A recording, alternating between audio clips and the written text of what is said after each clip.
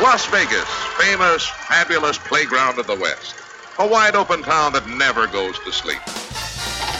Vegas! Vegas, baby, Vegas! You're either in or you're out. Right now. My best mates are going to Las Vegas this weekend. I'm told it's incredible.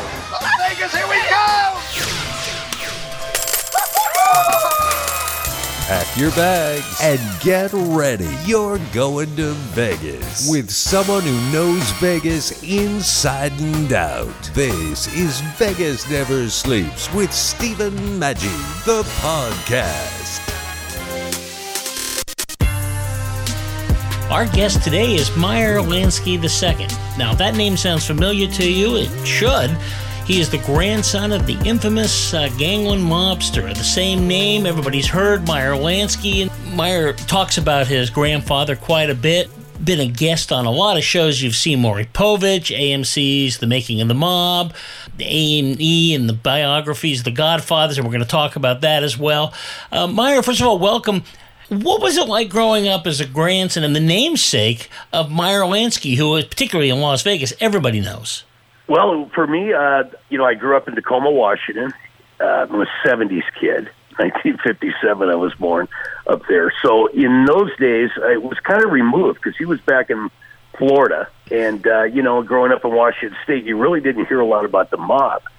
And the first time I really realized what my grandfather was all about was about 1970 when they wouldn't let him stay in Israel. He was over there for a couple of years, and he wanted to stay with the law of return. But one day I walked in, and there's Walter Cronkite on television at night, and he's saying, Meyer Lansky tried to get off in Paraguay and Venezuela, and got right back on the plane. And that went on for about 2 nights to about 7 different countries, and he ended up back in Miami Beach. So then I started getting pretty curious around 12 years old of who he really was. Well, yeah, anybody that's seen The Godfather 2 always remembers the character Hyman Roth, who it was supposed to be about him, and that same thing happens where he's wanted to be in Israel, but they can't do that, so they take him back, and eventually gets taken in. So when you found all that stuff out, I guess that must have made you pretty curious. Well, what is this? The fact that this guy's been on Cronkite for a couple of days, he must be pretty important.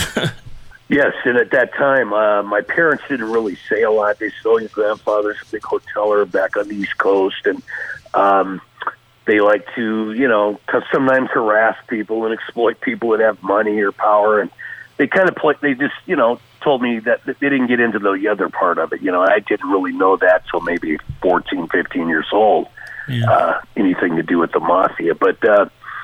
Yeah, interesting enough, that really sparked my curiosity, obviously, and I started getting every book I could find, to find out more about him, and that was an interesting journey in itself, Well, he was a fascinating guy. The first person I ever really talked to about Meyer Lansky, believe it or not, was the late Al Davis. Davis was saying that the first Super Bowl the Raiders went to in '68, he was getting the team ready and stuff, and your grandfather said, hey, you got to come out here and speak to something. And he goes, well, it wasn't really a good time, but you just didn't say no. and actually, he spoke kind of highly of him, but he knew, and he did have that kind of power, right? I mean, he was somebody you didn't cross.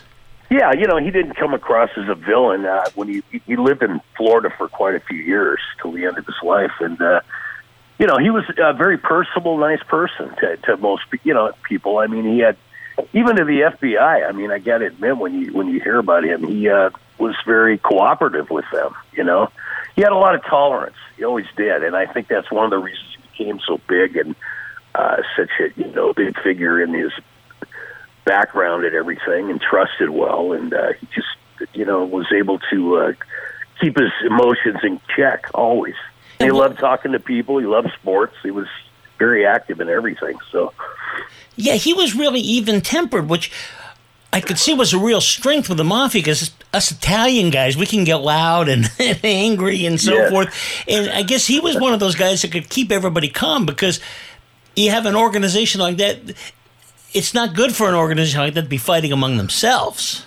Right. They never had any, amazingly. When he met Lucky Luciano at a young age, and they became very good friends because Luciano really respected him. First of all, he was used to intimidating, especially Jewish kids walking across the Italian section in New York, and he was able to get their money for them to cross. And here comes my grandfather, and that didn't happen. It went the opposite direction. So they had an instant respect for each other, and they were both very good at supervising people and keeping people together, and there was no conflict within their organization, which was amazing because you had a lot of prejudice back then. I mean, the Italians didn't like the Jews coming into what was theirs, basically, but they were smart enough to get along for the greater good. Which is a pretty big deal when you think about it. Well, absolutely. Well, he worked with Luciano and Bugsy Siegel, right? Because and their thing was gambling, right? Or that's what they kind of developing first Havana, Cuba, and then Las Vegas. Right, exactly. Yeah, they grew up on the streets of New York City. My grandfather was on the Lower East Side of New York. Ben Siegel was a little younger. They actually met at a craps game gone bad on the streets because they used to have illegal games on the streets in New York, and they were in their early teens at that time. And Ben was evidently in a game where they were disputing over their territory with another gang, and there was a gun drop, and my grandpa jumped and said, "Don't leave it alone. Here comes the police." And he grabbed Ben and pulled him away from it, and he was actually the only one that could ever keep him under control because, Ben had quite a temper and, but that's just the way he was. He was able to be a great mentor for people and resolve disputes and personalities and everything. But they all met at about that age and grew up together and became quite an organization, obviously, yes. Well, yeah, and his close association with Luciano was really important because that really was the top of mob leadership, really, in the United States, so that he rose to the top. Yeah, Luciano, actually, they were all fairly... Now, there was two bosses at the time, and they showed this in a lot of movies that controlled New York City at that time. One was really kind of a, ill-mannered. His name was Masseria, and the other one was Maranzano, who was very highly educated Italian they went to college, and they hated each other. But, my grandfather, Ben Siegel, and Lucky Luciano all worked for them up to the point of 1933 when, Prohibition was over. And then, of course, they took over, and they kind of retired those two, and they took over. And my grandfather and Lucky Luciano really created the American version of the mafia in New York. Honestly, together, yeah. Well, we're going to delve into this a little more, but I just want to ask you: are you fascinated by how much people love this stuff? I mean, they're interested in it, and there's just something about it. Like you mentioned, the movies. These movies are almost always going to be hot. The Sopranos was a great television series. What is it, do you think, about people that drives people to this interest in it? Is it doing something that they can't themselves imagine doing, or the idea of having that kind of power, or in a way, overcoming? These were all guys from the streets who overcame all this stuff to really become powerful men. I'll say this. I mean, it's hard to explain that. I think, if you ever watch Clint Eastwood and Dirty Harry, and there's times when you think, oh, my God, that's just great. I think it's, even for me, I'm looking at that, and I think you want to be like him, or you watch Death Wish with old Charles Bronson. He's like the Justice, you know what I mean? He's the guy you go to when you were a kid on the playground, and, you used to get bullied. Right. And then there's that one kid that came over, and he liked you, so he was kind of your protector. I think that's the type of feeling and interest people get when they watch mob movies. There's a power out there that they want to hold on to and romanticize. And they're relatable. People like the way they dressed. They liked what they did, the money they made. They imitate. You hear it all the time. The slogans that the mob guys say, and you'll hear that.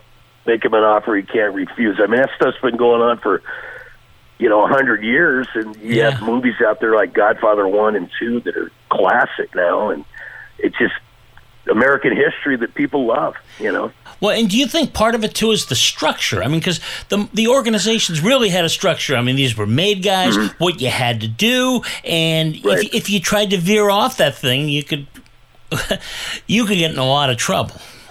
Sure. Yeah, no, the structure was a big thing. In fact, when they created the American Mafia, or they called it the Syndicate, actually, with Luciano and my grandfather suggested to Luciano, keep some of the tradition, because the young guys that are coming up are going to want to have that tradition. So there is a structure. But, then they went, of course, with the idea that there wouldn't be just one boss anymore. There would be a commission, and they restructured everything. So everybody at the top had a say about things, Right. And there was disputes. So, yeah, that has a lot to do with it. People want to be a part of a structure. I mean, if you're in a corporate world, you want to be a part of a structure instead of, just loose ends here and there. So they definitely had that down. Well, you've studied this all your life. When you saw The Sopranos and you watched that, did you think, wow, they really caught on to it and kind of really put it into a late 20th century place? Yeah, now every period of time is a little different. I primarily stay with the early 20th century mob. I do know about, the newer folks out there in the 70s and 80s, and it changes, quite a bit throughout the generations.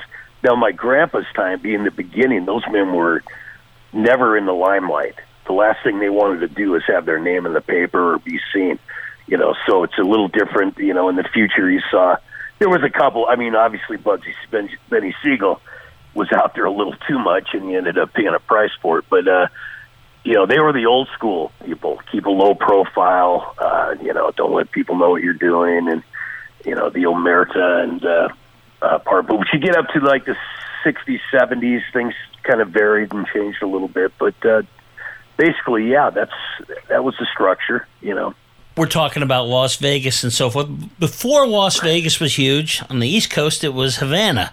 And your granddad was really involved in that and so forth. People don't realize, but Cuba was a big deal right at that time. I mean, everybody from really the entire East Coast, you want to gamble and do some of those things, you went to Havana. Right. Well, he knew Fulgencio Batista in the 30s.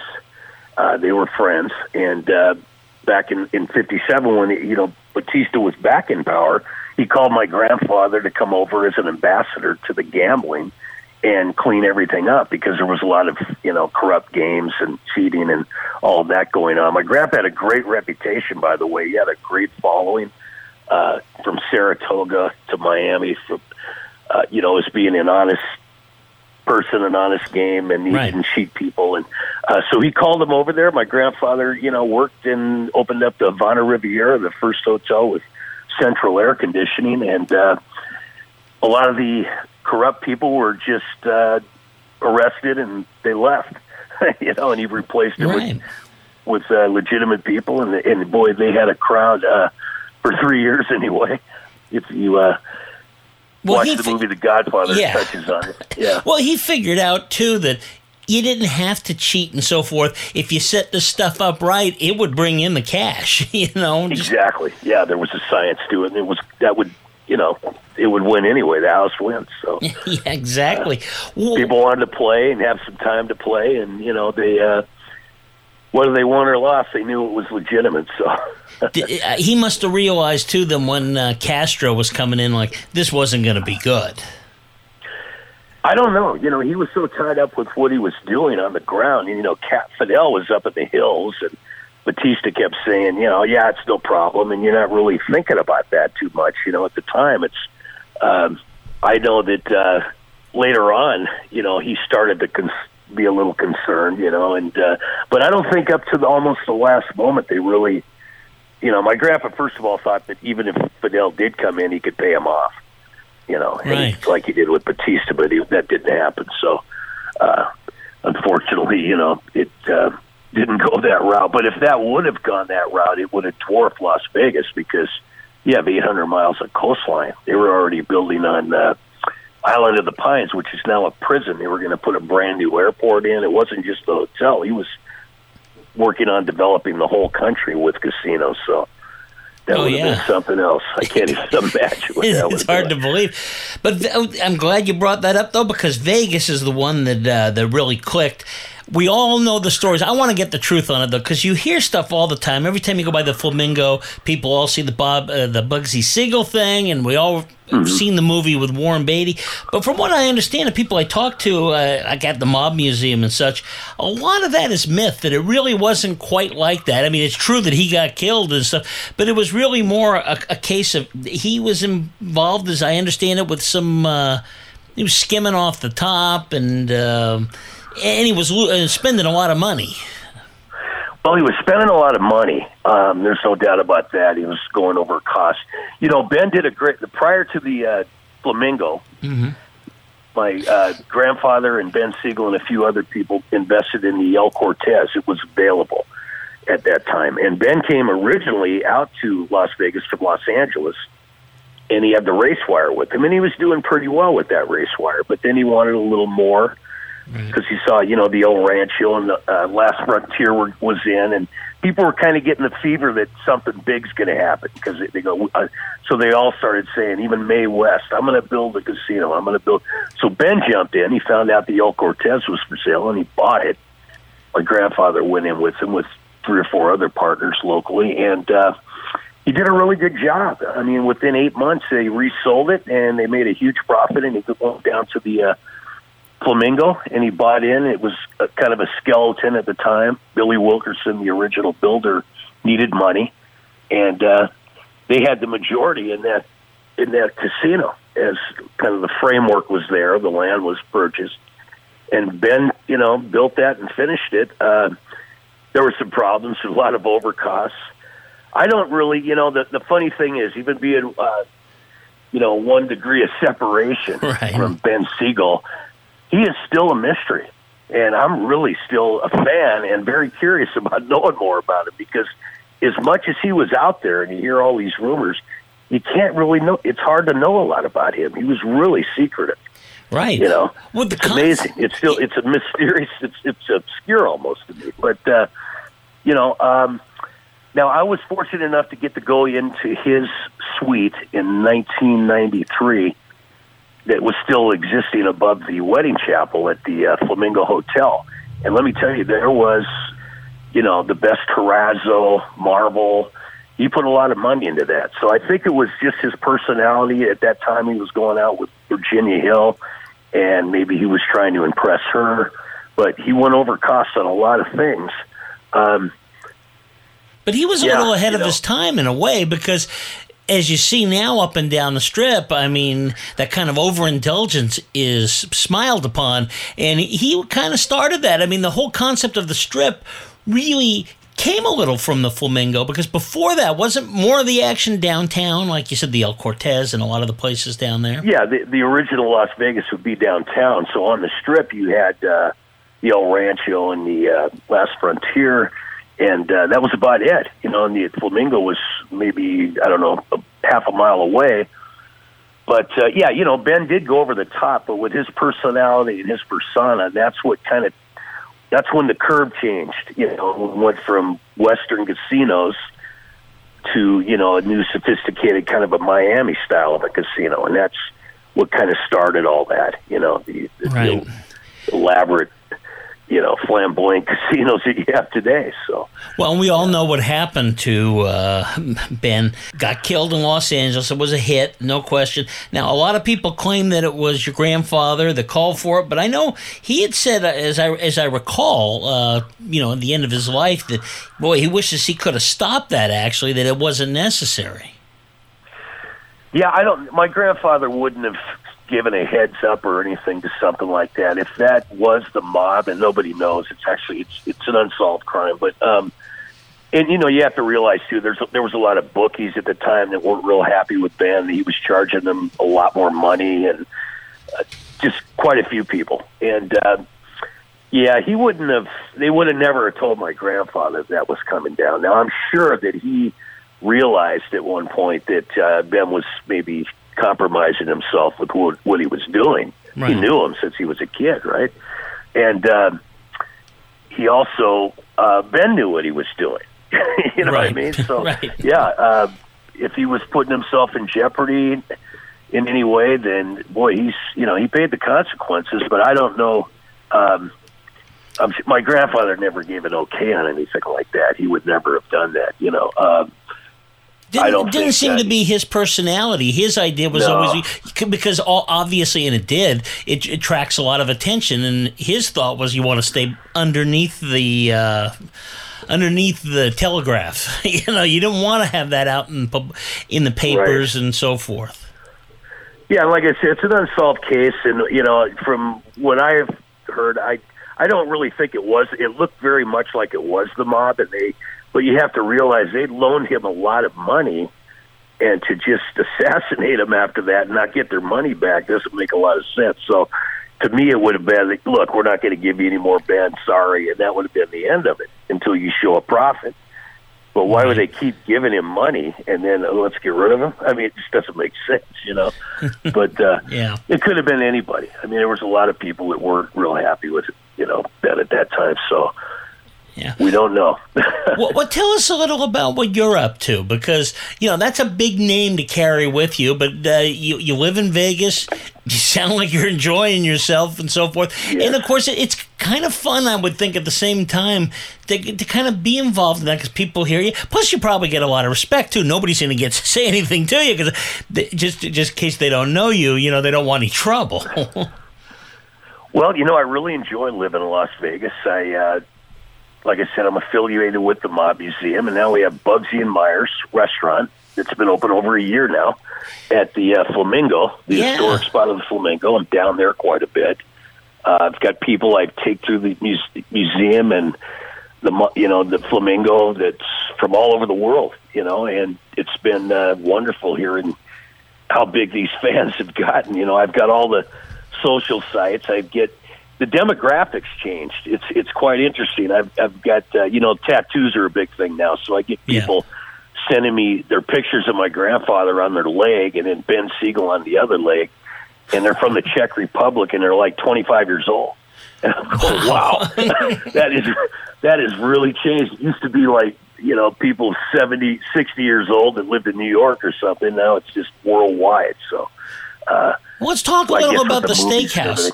I'm excited about this. I've heard nothing but good things, but unfortunately, timing wasn't great for this, right? Who knew a pandemic was coming? But that kind of it's doing really well now. Vegas is opening back up. The steakhouse it was designed by Jonathan Adler. It has a motif of the 1950s, late 40s, early 50s.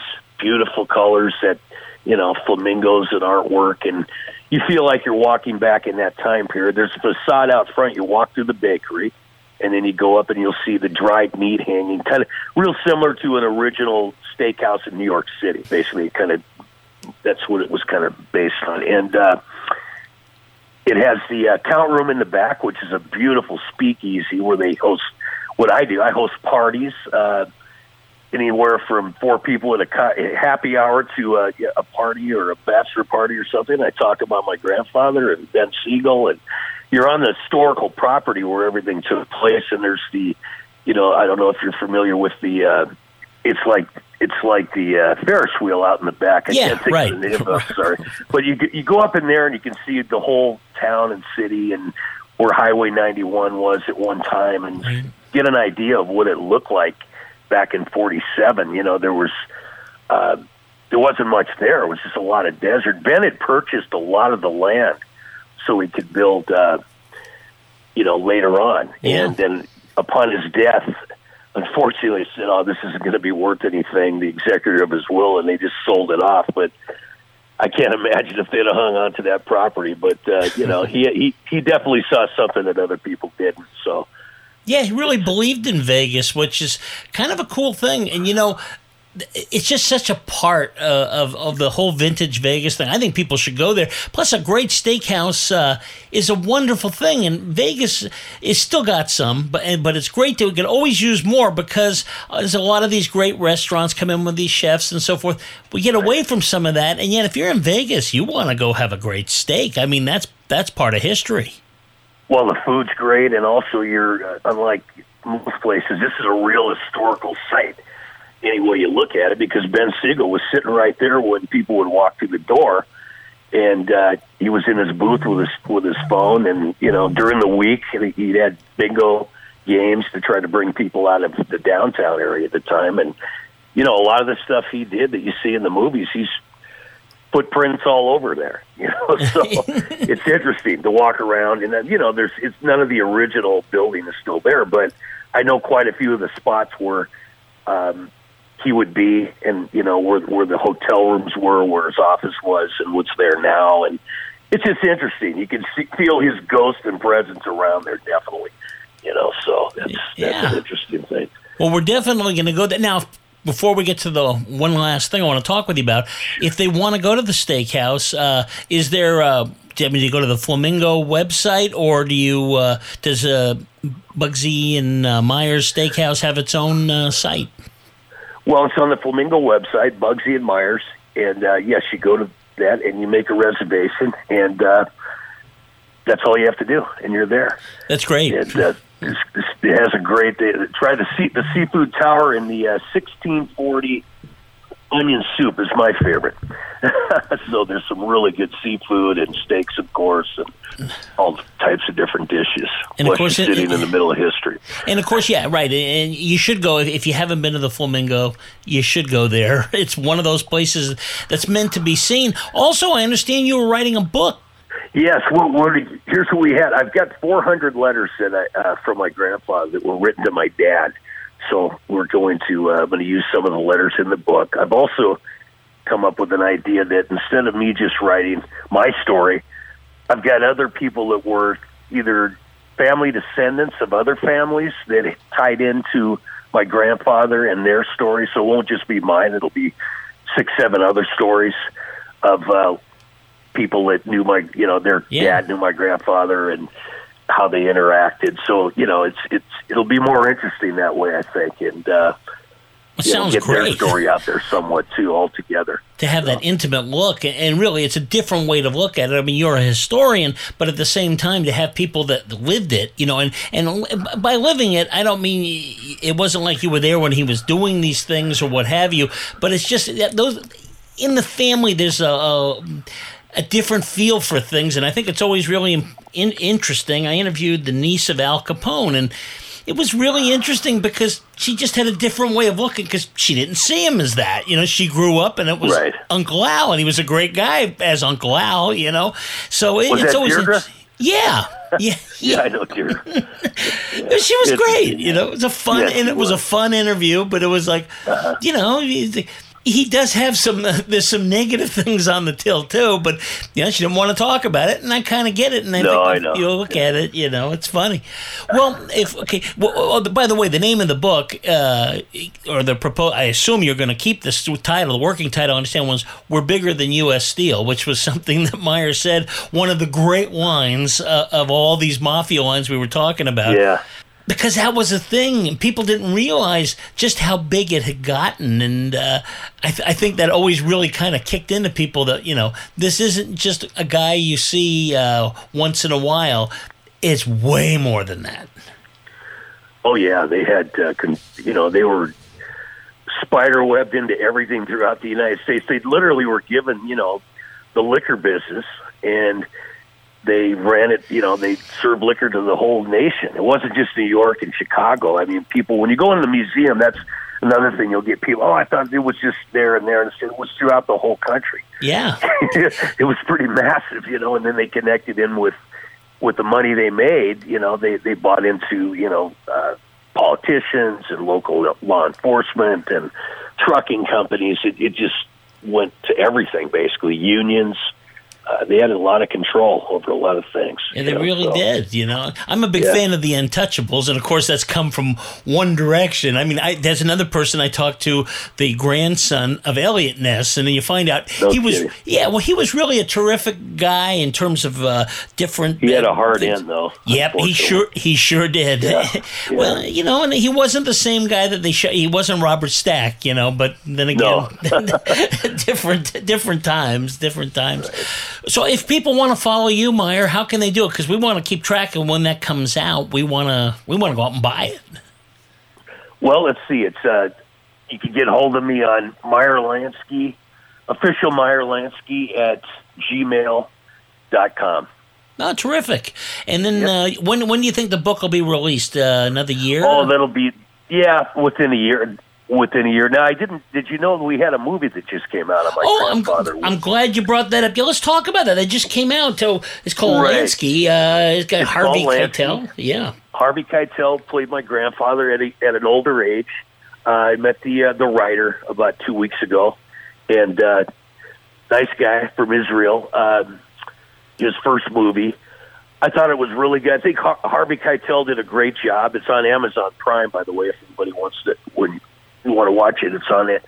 It's a good movie. It's got a good theme to it. It's about a journalist that interviews my grandfather about writing a book at the end of his life. And actually, there was some truth to that. He was going to do that, and then he decided not to. Yeah. But it kind of runs through that. There's a lot of artistic license, so, it's a movie. Remember that. But it's good. It's worth watching. It will add to the long list of mob movies out there, and I hope everybody gets a chance to see it. But like I said, Harvey Keitel did a wonderful job. He's a great actor. It's Lansky. Great actor. He's Jewish. He was older. He kind of absorbed pretty quickly who my grandpa was because of that connection. So yeah. Very well done, so enjoyable. Well, and I guess that was a big deal, too, because that's something that nobody in that world wants to see. You're not supposed to say anything, so it would have been a big deal if he'd have actually written something and spilled all the secrets, so to speak. Yeah, I think he gave one interview in his life on tape, if you've ever seen it. It's in Israel, and he was regretful of even doing that, so, yeah, he wasn't one to say too much. Yeah. But, yeah. Well, thank you very much, Meyer. We got to have you on again. As soon as you read that book is ready to come out, we'll have you on. And okay. It was great talking with you. Thank you so much. Let's go to Vegas, baby. Let's go tonight. Let's go to Vegas. We'll stay up all night. All right. Let's go to Vegas, baby. Let's get away. Who wants to live forever when we can have the day? What if every dollar you invested into your training program turned into $30 of revenue? What if your learning program was so engaging that your employees looked forward to annual trainings? And what if you could monitor the success and effectiveness of your curriculum with quantifiable metrics? Go to training.epsilonxr.com. E-learning has made each of these scenarios possible. Utilizing tools such as virtual and augmented reality, simulations, and online instructor-led training provides a safe environment for employees to learn at their own pace. Go to training.epsilonxr.com. Here at Epsilon XR, we have 50 years of experience in creating powerful and effective training programs. We combine proven training methods with cutting-edge technology to create immersive training experiences. Are you ready to take your training program to the next level? Go to training.epsilonxr.com. training.epsilonxr.com.